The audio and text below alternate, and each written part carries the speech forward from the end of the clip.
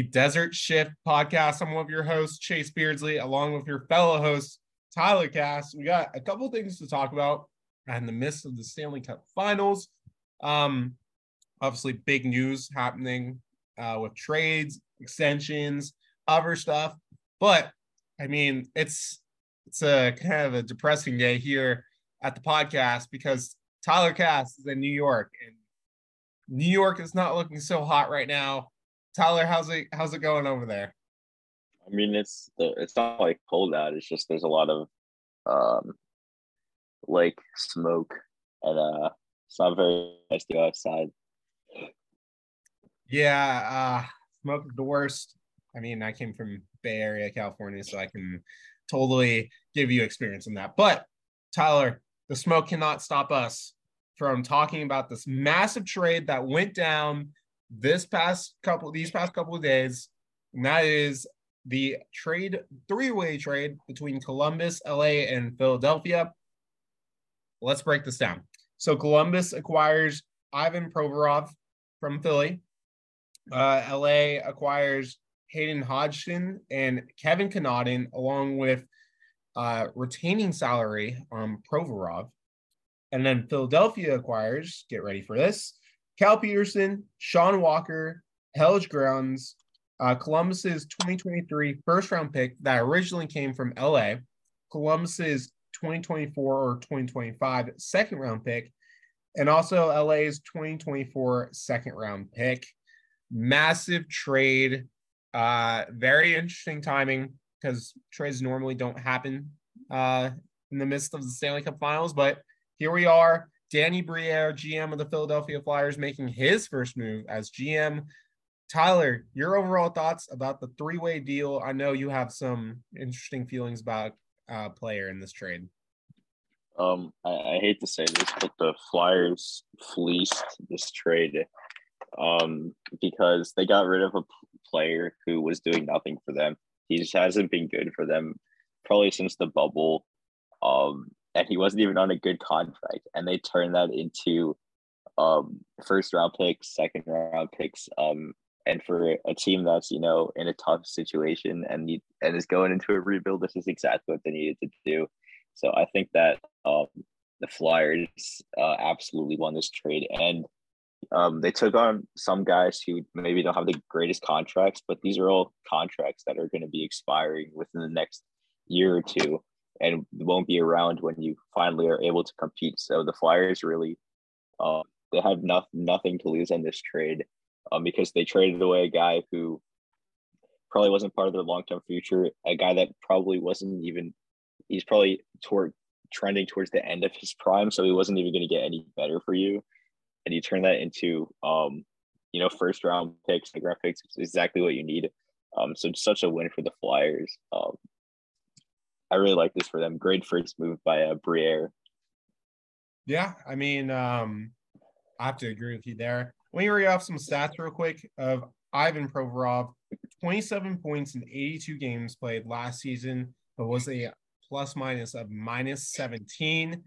His career high is actually the 2017-18 season with 41 points in 82 games. That was his second season in the NHL. He was selected 7th overall back in 2015. Last season, he was known for the whole Pride jersey fiasco.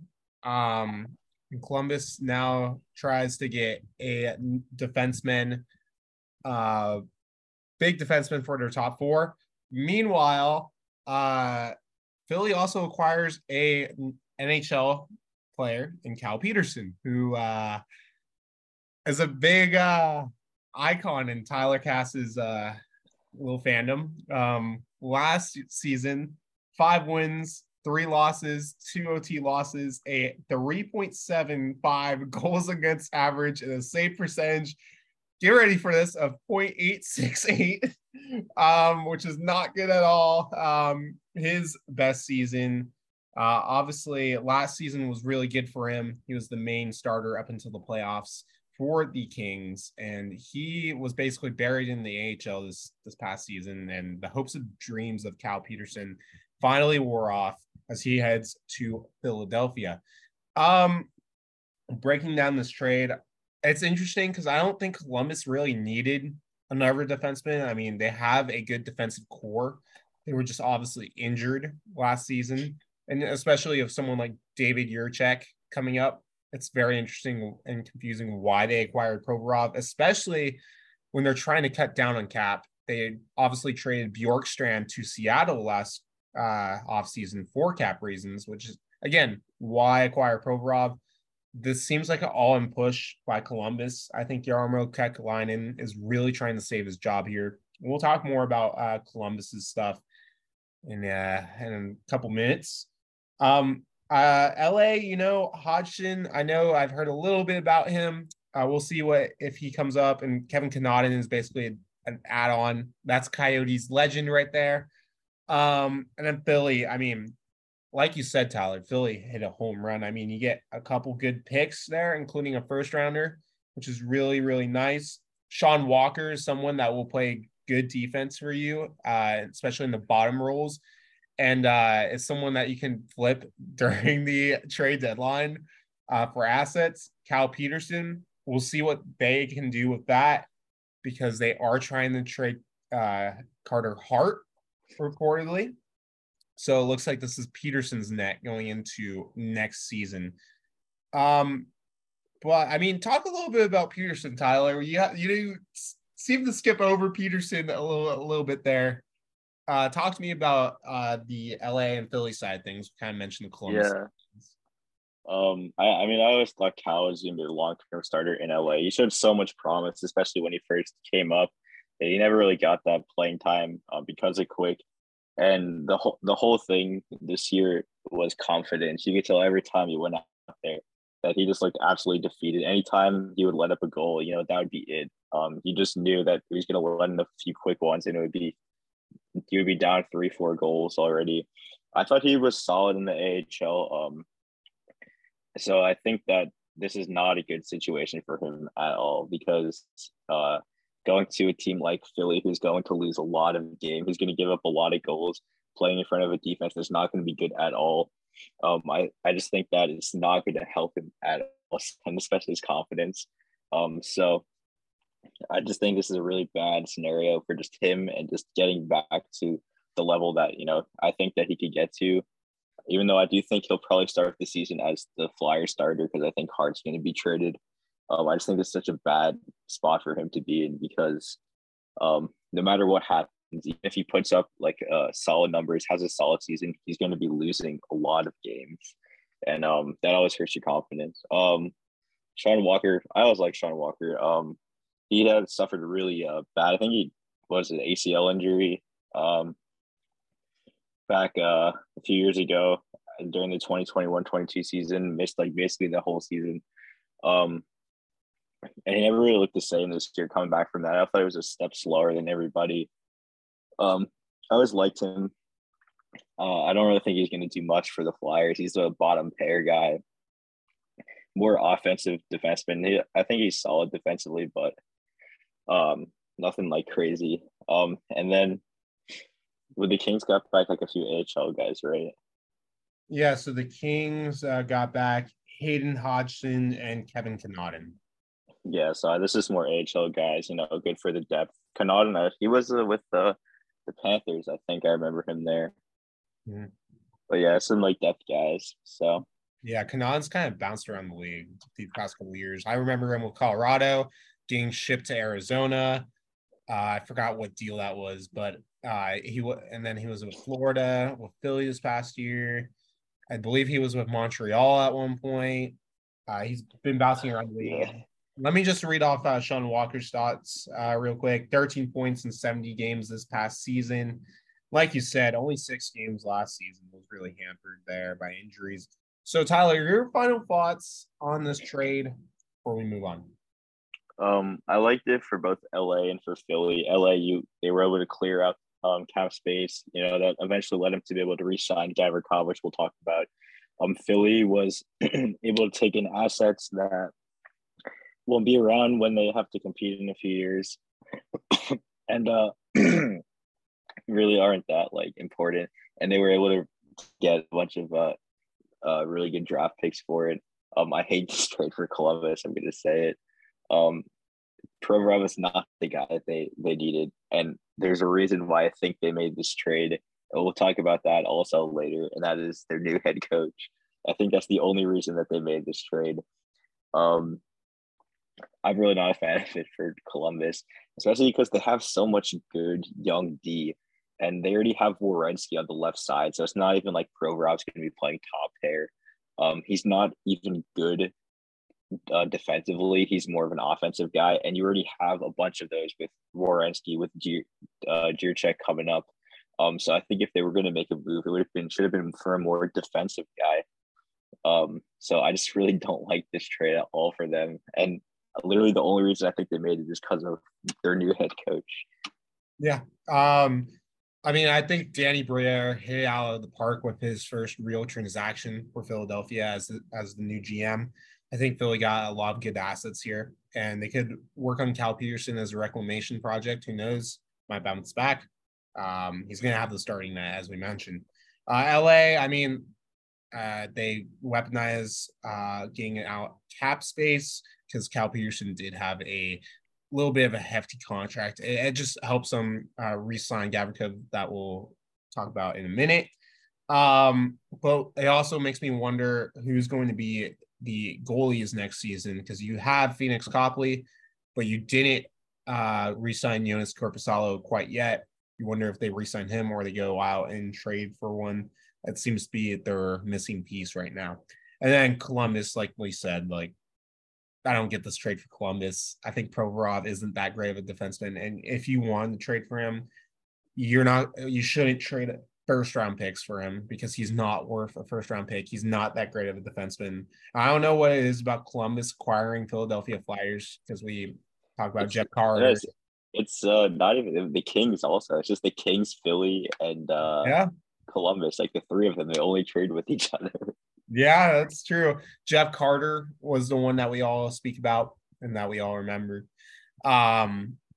Even this past deadline, Kings and Columbus, the Gavrikov trade, and the Kings and Philly sending Brendan Lemieux there. So that was a groundbreaking trade right there. But it was. Yeah, Columbus, I don't know, especially again with Jirchek coming up. It seems like they're really pushing for the playoffs here, and we'll talk about something else that's going on with Columbus in a second. But let's get on to some GM hiring. The tale of Toronto and Dubas continues, but we're going to talk about Brad Treliving becoming the next GM of the Toronto Maple Leafs first. Toronto hired Brad Treliving, who was the GM of the Calgary Flames, to be their next GM. Tyler, your thoughts about Treliving? I like this hire just because Treliving is a guy who had to deal with the tough decisions in Calgary. He had to deal with the fallout of Tkachuk wanting to leave, of Gaudreau not re-signing. And I think that he did what he had to do with the Huberdeau trade, with the Kadri signing. Even though some of them might not have worked out the best, at the time they looked like good moves.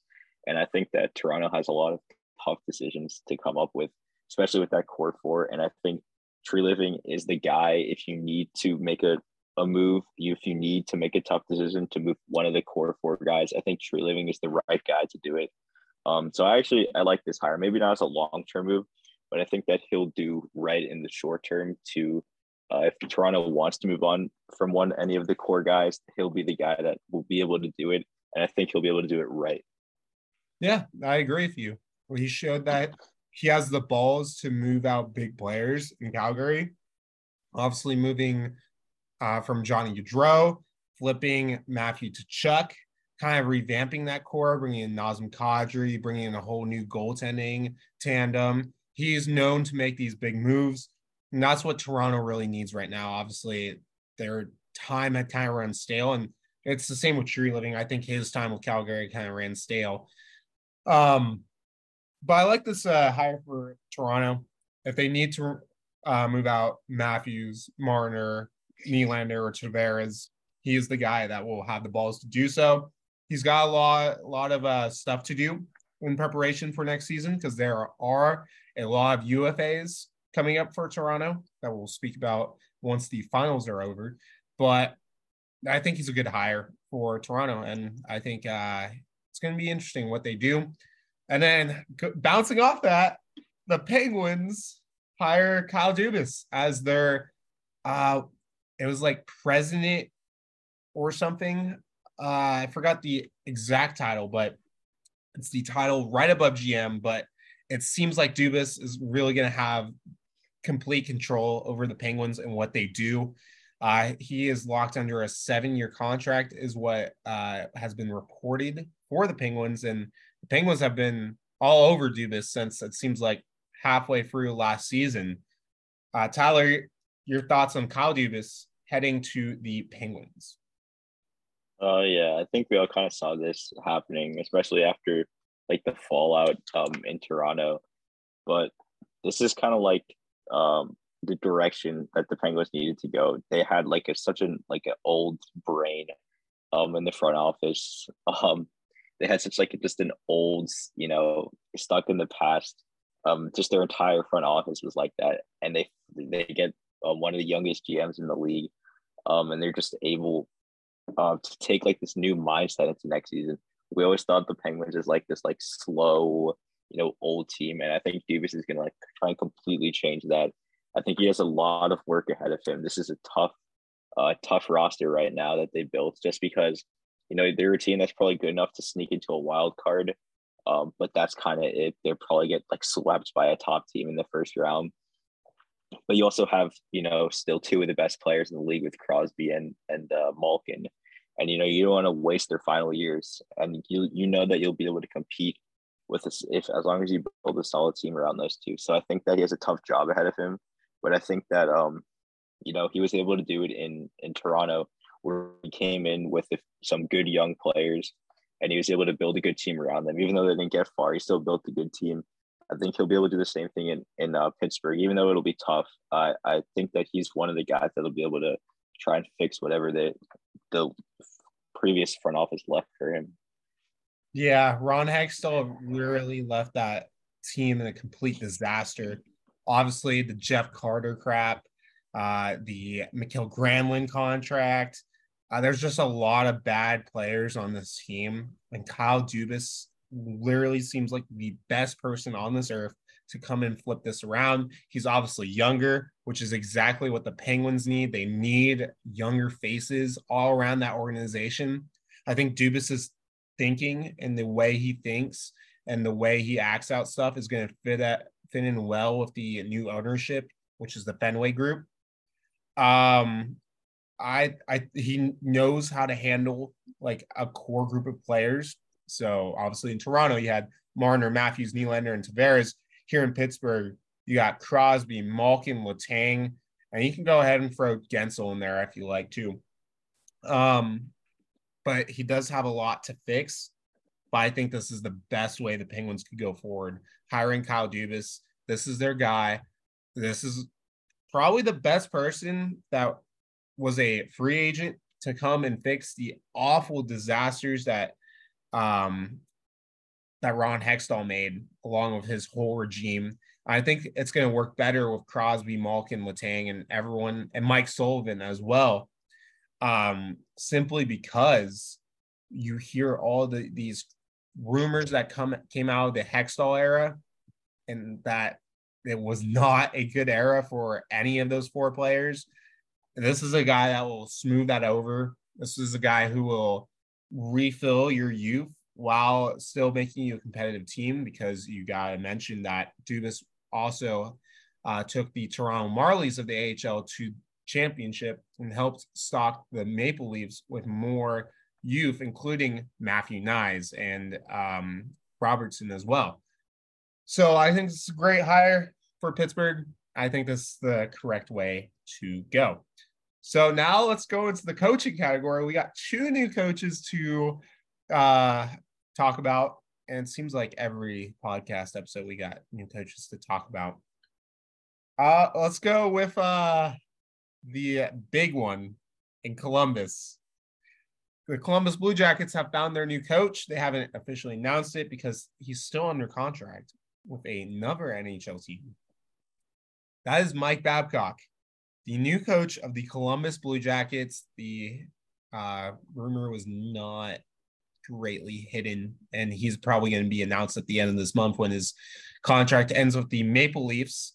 But Tyler, I mean, Mike Babcock is back in the NHL. How are you feeling?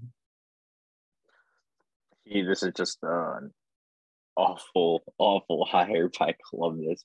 You're not only hiring a guy who's not even like a great coach, you're just hiring a bad person. Like, it's just not a guy that, like, if I was a person in that locker room, he's not a guy that I would be fired up to play for every game. And like, I just wonder who's going to be up for the list in Columbus, because they got a lot of young players, and they hired the coach that does not work well with young players at all. So I really just don't understand this at all. And it's not even like he's like that great of a coach anymore. Like, we saw it when he was in Toronto. He had a good team around him, and they were just failing to play under him because the guy just kind of like the Suter situation in Calgary. He just wasn't great at adapting to the more modern game. So to me, this doesn't make sense at all. He's just a guy who's not a great person. He doesn't work well with young players at all. And for a team that's trying to build their young players up, develop them, and build good chemistry, this is like the exact opposite of the person you want in that locker room. Yeah, you hit the nail on its head. This is the exact opposite of a coach you want for your team. You have youthful players like Johnny Gaudreau, David Jiricek, Kent or Cole Sillinger, Kent Johnson. You have these core youth players, and you're putting in a coach who does not work well with the youth. I mean, we saw in Toronto. We've heard, especially Mitch Marner, come out and say that it seems like Babcock was a bit abusive, not like Bill Peters or other coaches that ignored sexual assaults like John Quenneville. But this is a coach that was out of the league for a good reason. And the fact that you're bringing him back, especially to coach this team, is not a good sign. He is way past his prime. This is not a coach that should be coaching anymore. And this seems like Jarmo Kekalainen putting him in his last chance to prove why he should still be GM of the Jackets. And it's funny because I don't think he's done a bad job up until the past couple of months. Obviously, his coaching choices have been awful. From why am I blanking on Columbus? Brad Larson, but also before that, in Tortorella. Like, these are 3 straight coaches that do not have good track records with the youth. These are 3 straight coaches that might fail. It all comes down to Babcock. We'll see if he does anything, but I don't like this hire for Columbus at all. I really do think if the Jackets don't make it into the playoffs this season, that Kekalainen might be losing his job. Yeah, and to me, what makes like the least amount of sense for this is, like, to me, your main goal as the GM right now is to build long-term chemistry with this team. To me, I would have loved if they did what like the Coyotes did and found a coach who you could build chemistry with now while the team you have a lot of young players, and then keep when you're in your competing stage and trying to win cups. But they hired a guy who he's not gonna help at all build chemistry with this young team, and he's not even going to be the guy that takes you when you're ready to like super compete and go win cups. He's not even going to be the guy that's going to take you there. So it's just a guy who's maybe a stopgap for a year or two, which I don't really get, because to me right now you want to build all this chemistry, especially when the team's super young. So when you're able in 2 or 3 years to, I think as Columbus, I think that they're a team that they couldn't make the playoffs next year. I don't know if they compete for the cup, but really in 2 or 3 years, they could be cup contenders. And I think this whole Babcock thing kind of pushes that back a little bit. Yeah, 100%.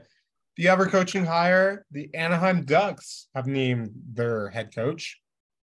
and it is Greg Cronin. And if you don't know who Greg Cronin is, don't be ashamed, because neither did half the fan bases in the league. Cronin is 60 years old. He's been the head coach of the Colorado Eagles for the past 5 seasons. That's the AHL affiliate of the Colorado Avalanche. He made the playoffs in 3 of the 5 seasons of head coaching that team. He's also known for the Islanders assistant coach, 2 stints as the assistant coach, actually, 1999 to 2003, and then also 2014 and 2018. Then he was also assistant with Toronto from 2011 to 2014.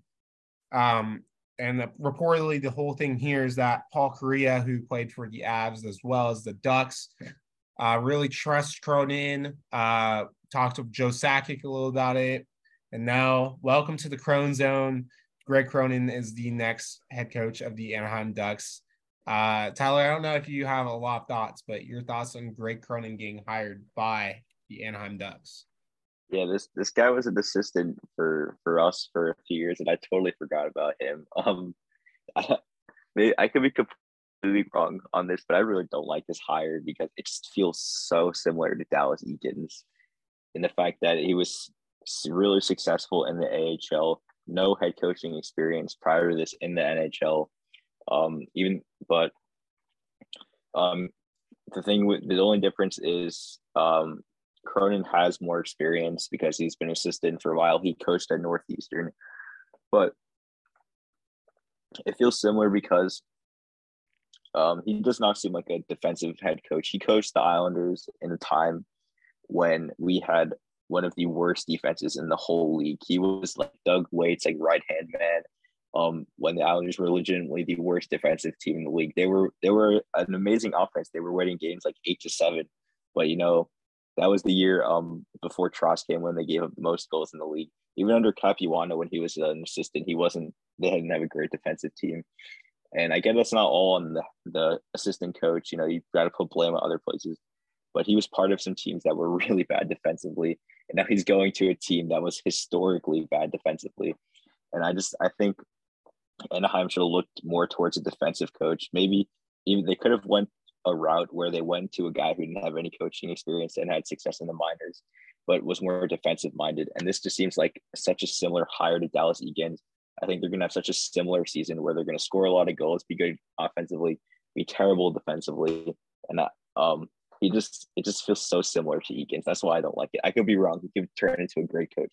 But right now, this just feels so similar to Dallas Eakins, and I don't think that this really changes anything for them.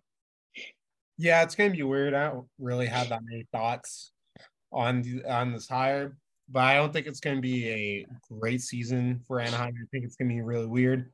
Obviously, there are good things for Anaheim coming, like Adam Fantilli, most likely getting drafted by them.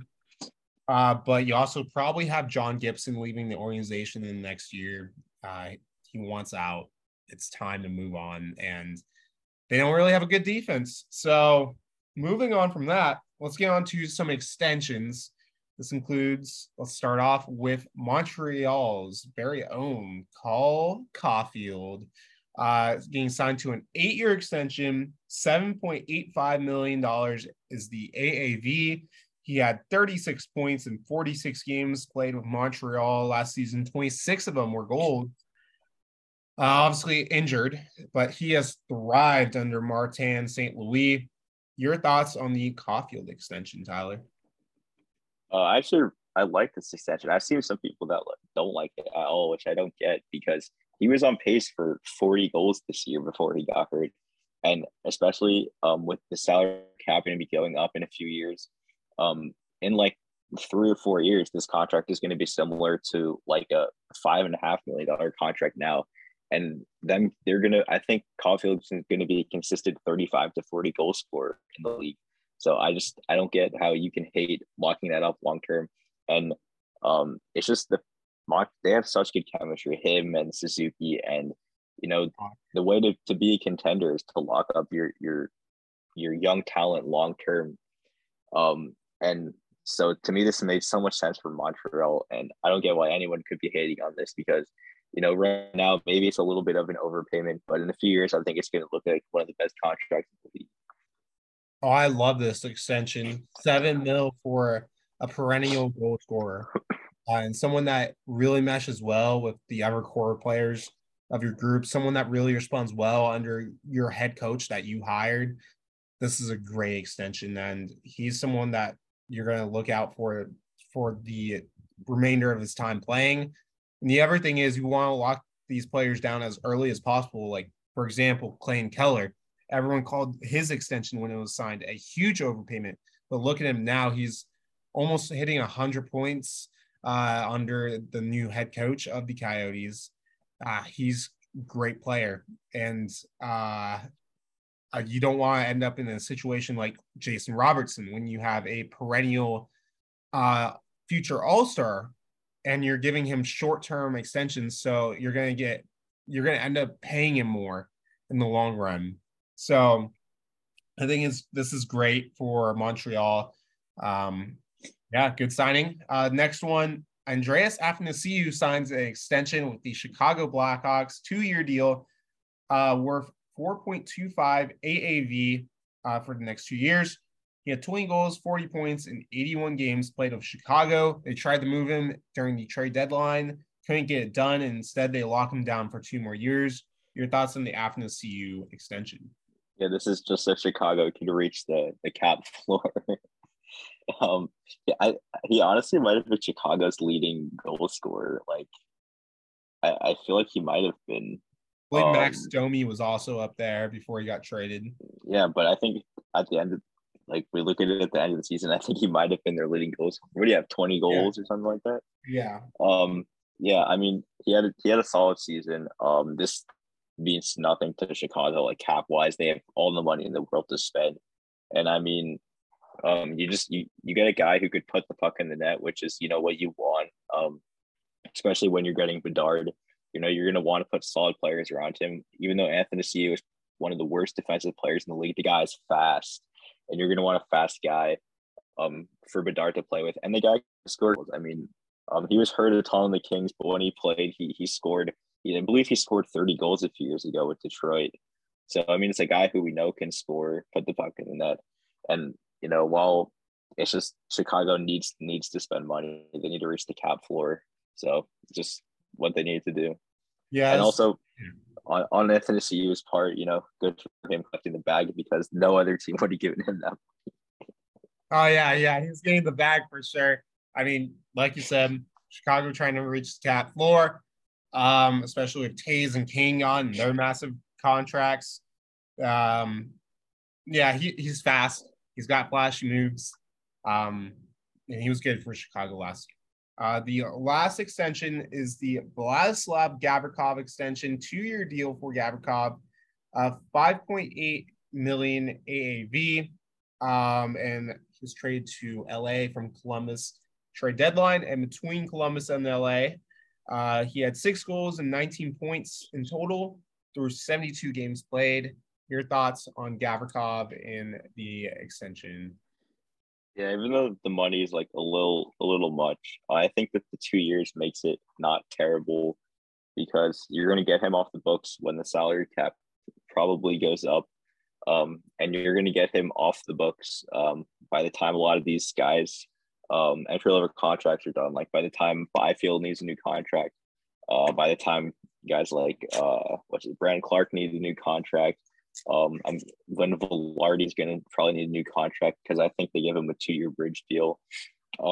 And you're also going to be having, I think Kopitar comes off the books in 2 years.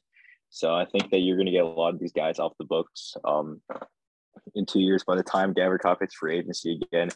And on Gavrikov's part, I think it makes sense because he knows that the cap's going to be going up. And I think he knows that he could play in LA on a good team for 2 years. And I think that he could get more money once he hits that free agency again in 2026.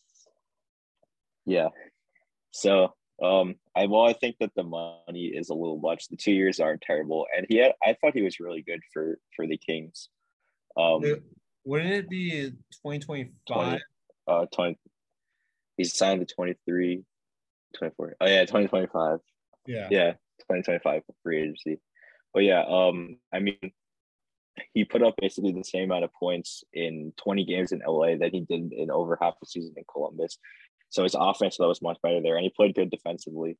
And I also think he'll be a good, he'll be a good mentor for a guy like Brian Clark, because when Clark came up, you could see in his game that he wanted to jump up on plays, he wanted to try and provide offense, but he was scared because he didn't want to make any mistakes defensively. And they had him playing with guys like Sean Walker and Sean Dursey, who aren't the most responsible defensively. So I think that having a more sound defense will make Clark's transition into a full-time NHL player so much easier. Yeah, I think it's a good extension. Kings really won that defenseman that they found with Gavrikov. Signing him to an extension makes sense. Bit pricey, I would agree with you for Gavrikov, but the Kings, especially with Cal Peterson moving out, they had the cap space. Now it's just who are they going to have as their tandem next year in net? But we'll find out. Next two things are from the Gary Bettman finals day or annual finals press conference. A big one that he mentioned is the official announcement of the Heritage Games, or sorry, not the Heritage Games, the Stadium Series games for next year. We are getting two of them back-to-back days. That includes the New Jersey Devils and the Philadelphia Flyers playing at MetLife Stadium February 17th, 2024. And the next day, the New York Islanders and the New York Rangers will play an outdoor game also at MetLife February 18th, 2024. Your first thoughts of the games? Yeah, I'm excited. I'm going to try and get home for this game. I don't know if it'll happen, but I'll try to be there. The one thing I hate about it is that it's at MetLife. I wish so badly it was at Citi Field or Yankee Stadium. Just because as I feel like a lot of New Yorkers would agree with me on, MetLife is not the easiest place to get to, especially for a lot of Islanders fans and some Ranger fans who live on Long Island. It's kind of a pain to get to. And so I as much as I wish that it was in one of the baseball stadiums, I'm glad we're getting another outdoor game. I'm excited to see it. Is this the first one at MetLife? I believe so. Because I think that all the other ones were either at Yankee Stadium or Citi Field. And did Buffalo play in one in Buffalo a few years ago? Yeah, that was in Buffalo against Pittsburgh, right? Yeah, so I think this is MetLife's first one. I also think that that it's gonna be weird being especially sitting all the way up at, like, I've sat all the way up at Life before for a football game, and that place is huge. I think there's like 80,000 seats there. So seeing a hockey game there is just gonna be, I think it'll be weird. But good to see us getting back in outdoor game. First outdoor game since 2014, I believe. So, and the whole Devils and Flyers, that's not going to be a great game. But I get them putting the Devils there because they are playing in Jersey. So, I have very strong feelings about this. Let me first come out and start saying Locked on Devils about to go insane about this news. Shout out Trey Matthews. This is stupid. This is stupid. And this is why. How many times have the New York Rangers played in an outdoor game in the past couple of years, Tyler? I feel like not a lot. I feel like when they played against the Islanders a few years ago, and then when was the last time they played one? So they've played in 5 over the past 10 years. How many times have you seen Philadelphia in an outdoor game? Well, they played Boston a few years ago outside. They're in there a decent amount for some reason. I don't really know why. They played the one against Boston, 2 against Pittsburgh. I believe they were in another one as well. But that's at least 3 or 4. Why? Why are these teams getting more and more and more outdoor games when there are other franchises in the league that should 100% get outdoor games ahead of these teams? I get the revenue, but at the same time, this is why everyone talks about the outdoor game getting stale. If it was the Islanders and the Devils playing in an outdoor game against each other, that'd be great. Just them. Why the heck do we need the Rangers and the Flyers back? No one gives a crap. It's going berserk how many times these teams are going to get outdoor games. It's insane. I get the Islanders and Devils 100%. They've only been in one outdoor game each. And that was kind of a lame appearance for both of them because the Rangers played them both. And why? Why did they get 2 games back to back? That's stupid. New Jersey should 100% be getting this outdoor game. The Islanders as well. It's in Jersey, obviously. The Islanders haven't gotten an outdoor game in a while. Neither have the Devils. But it seems like it's always a combination of the Penguins, Rangers, Bruins, and Flyers getting an outdoor game. And I get it. These are some of the most profitable teams in the NHL, along with the Blackhawks and the Red Wings, who also appear in one every other year. But why? Why? We talk about expanding the game. And the NHL has done some great things like the Cotton Bowl Winter Classic in 2020 between Nashville and Dallas. That is one of my favorite outdoor games ever. That was such a great game, such a great setting. The outdoor game in Nashville was so cool. And Carolina proved that you don't need a traditional market for an outdoor game to succeed because they played a Washington team that had been crap and that had no Alex Ovechkin. They proved that a non-traditional hockey market can host it successfully. It was I believe, the fastest selling outdoor game in NHL history. So why are we giving the Rangers and the Flyers another outdoor game when California hasn't gotten an outdoor game since the Ducks in LA, or was it the Sharks and Kings in 2015? The Kings played outside in 2020, but it wasn't in California. Yeah, that's true. I'm saying give the Ducks and the Sharks an outdoor game. Even LA, like it's been 4 years, I guess. You could say the same thing about the Rangers, but at the same time, like again, we saw the Rangers 5 times in the past 10 years. We've seen the Kings 2-3 times, I believe, around that. Give Arizona an outdoor game. It's perfect. The weather in Arizona is cold in the wintertime. Give Arizona a game. Give Vegas a game. Screw it. Like, give them a game. Vegas is playing.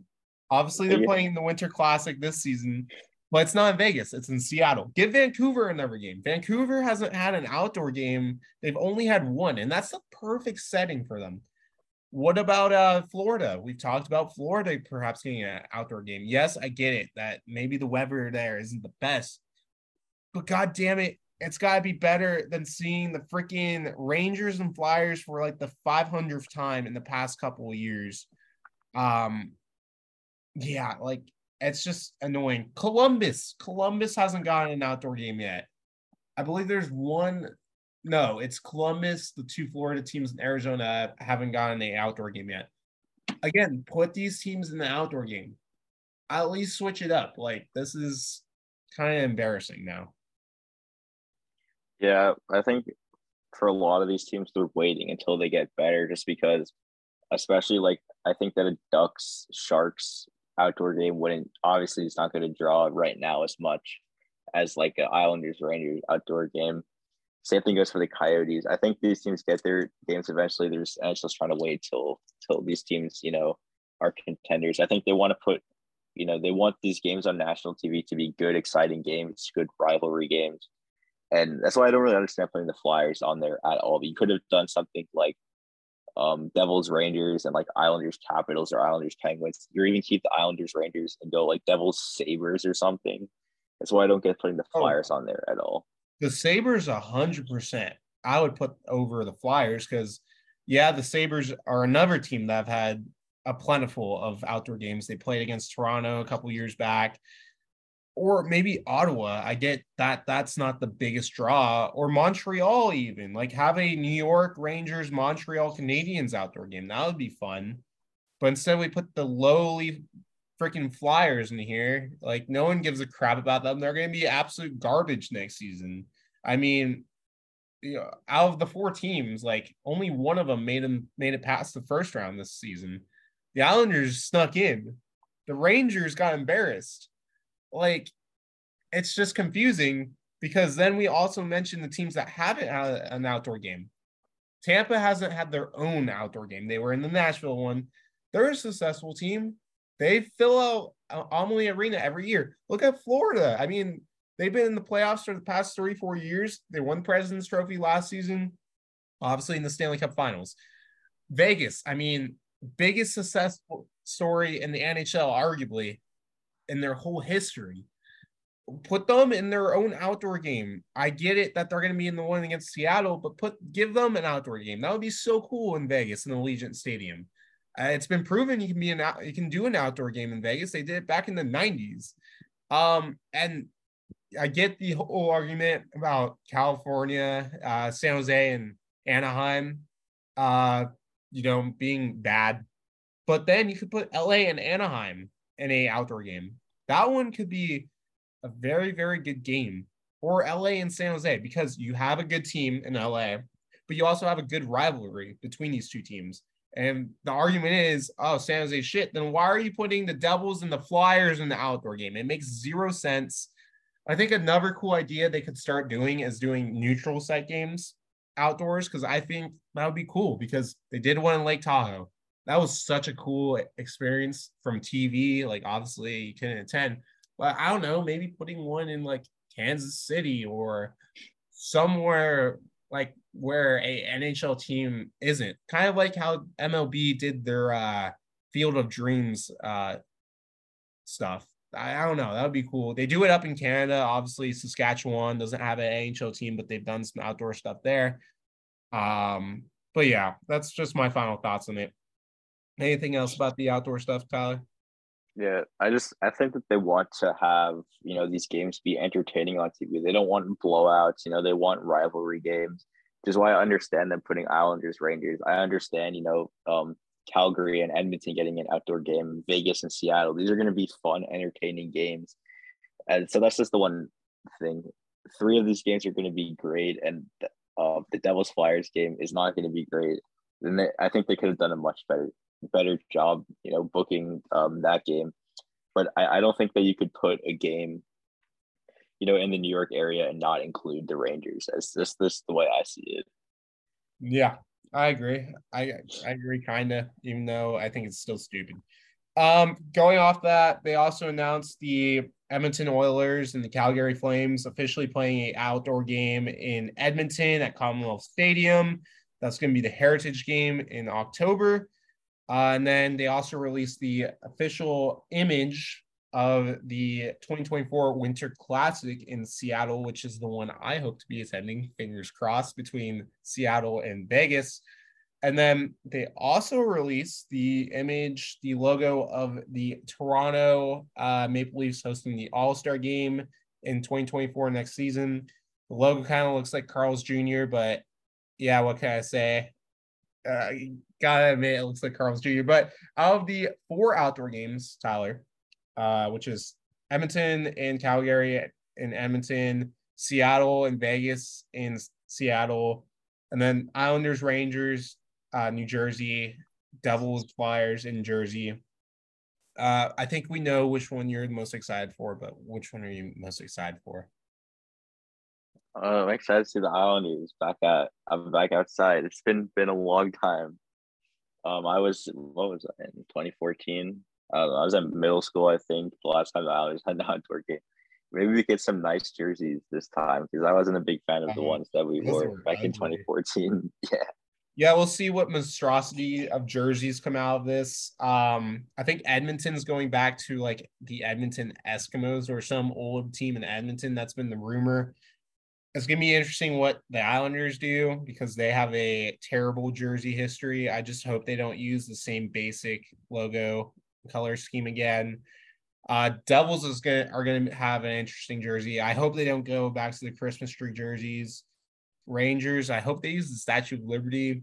Flyers, most of their jerseys are ugly. The one that I'm super excited for is the Seattle Vegas one. I am so excited for that. I really hope I get to go. First off, it's going to look so cool, I feel like, up in Seattle. It might rain, it might snow, who knows, but it's the Pacific Northwest. It's the farthest west I think, outdoor game has gone, maybe besides San Jose and Vancouver. But it's the most Western outdoor game that's been held so far, I believe, besides those two. And Seattle's jerseys have been 3 for 3 so far. I have all 3 of them. They're so sick. I'm so excited, so pumped to see what they do this time around. In Vegas, I mean, they've been a mixed bag of jerseys. It's going to be interesting seeing them take a more like maybe heritage route for this. But that's the one I'm most excited for. Hopefully I'll get to go. Gary Bettman also reaffirmed that the Coyotes are staying in Arizona. Just wanted to quickly mention that.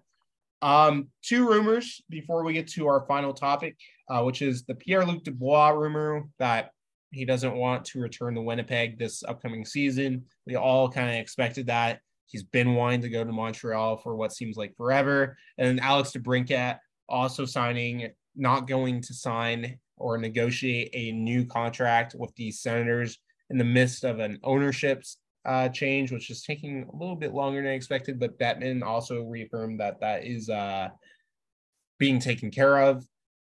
Quick thoughts about PLD and DeBrincat. Well, I mean, I think we all kind of saw Dubois wanting to go out of Winnipeg. I thought it would be next year. I thought they would give him the 1-year qualifying offer. I thought he would take it because it's solid. I think it's $6 million. And then he would kind of bank himself to have a good year and then get a big payday next offseason.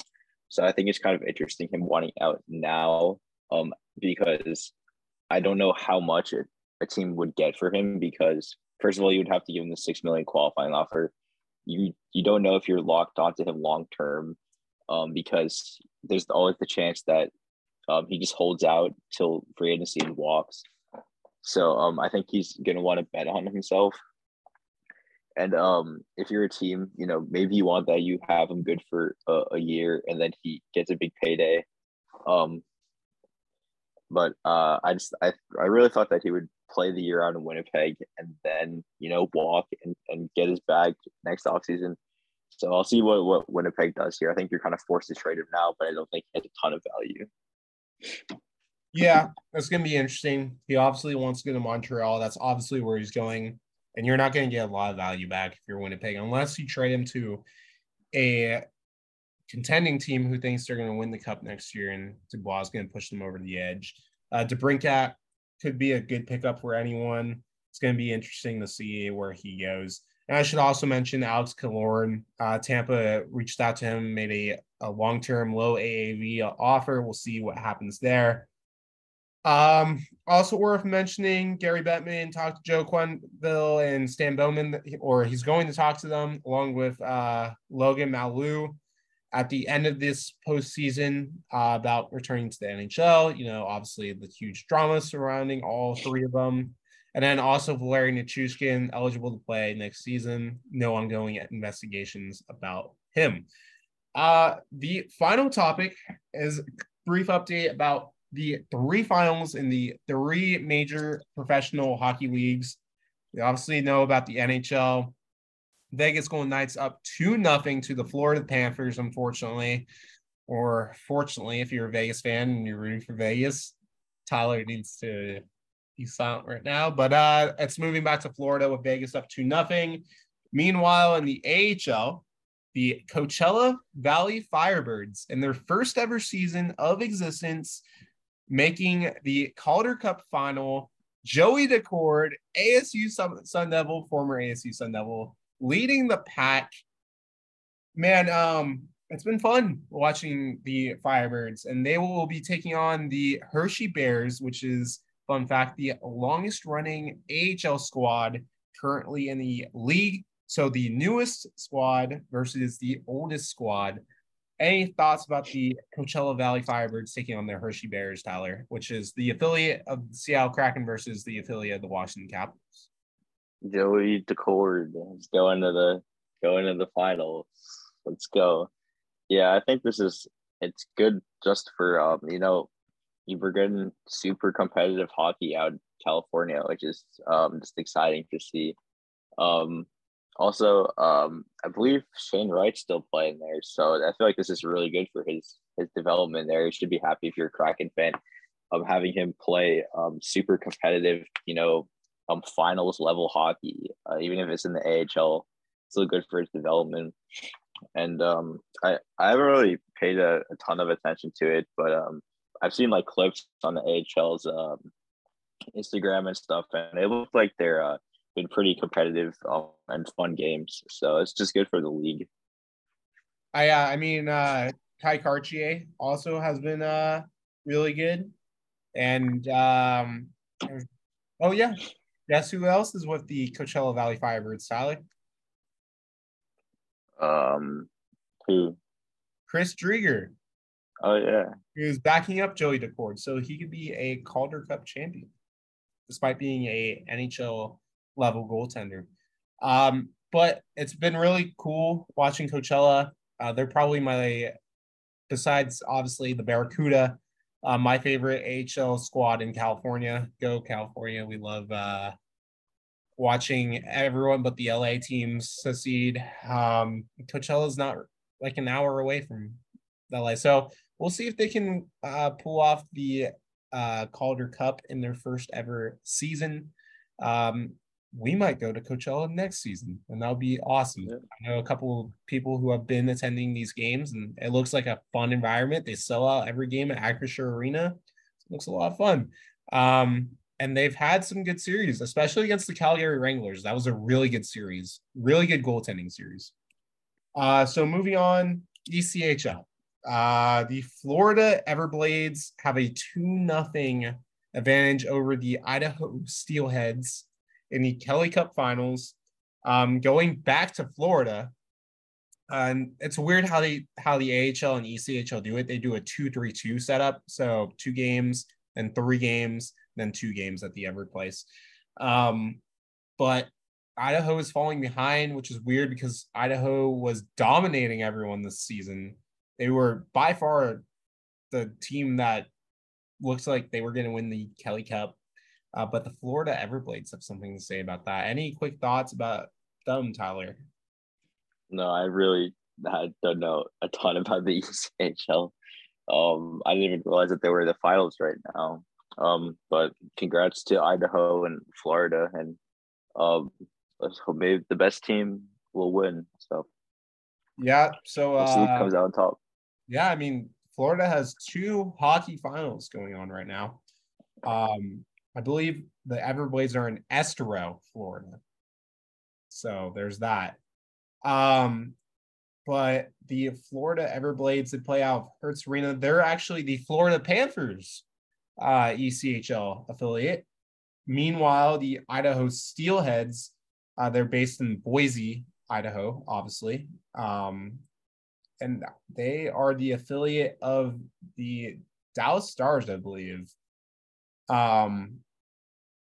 So that will be interesting. I would root for the Steelheads out of the 2 because Idaho is such an interesting place to have a hockey squad, and Florida's has had enough hockey success over the past couple of years. Obviously, Tampa winning back-to-back and going to 3 straight Stanley Cup Finals. Florida going to the finals this year and winning the President's Trophy the other year. And then the Everblades won a championship not too long ago as well. So, and they have the Orlando Solar Bears, which is the best ECHL team ever. So that's pretty much it. Any other news, Tyler, that you have? Not really. I think we covered a lot. Go Knights. Go Florida. Hopefully Matthews, Chuck, and Bobrovsky can come back. It was a bad game too, but they're in Pantherland, baby. Go Florida. They have sick jerseys, very underrated jerseys, including that baby powder blue jersey, that reverse retro. That's such a sick jersey. Screw Vegas for having the worst home jersey in all of sports. But that is pretty much going to do it for this episode of the Desert Shift podcast. You can follow me on Twitter, Chase Beersley _ Tyler Cass on Twitter, Tyler Cass _ get ready for more sad Cal Peterson I miss you tweets from him. But that's pretty much going to do it. Hope you guys are enjoying the NHL finals, the ECHL finals, and now the AHL finals.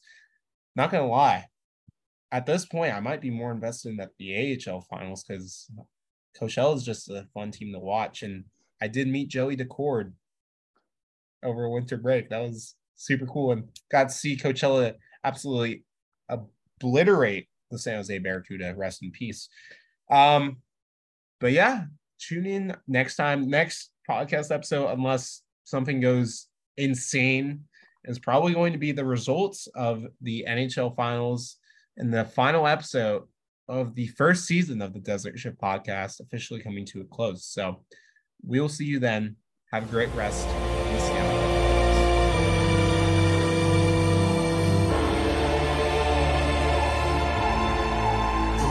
If I'm crazy, I'm on my own. If I'm waiting, it's on my phone. If I sound lazy, just ignore my tone. Cause I'm always gonna answer when you call my phone. Like, what's up, danger? Like, what's up, danger? Can't stop me now.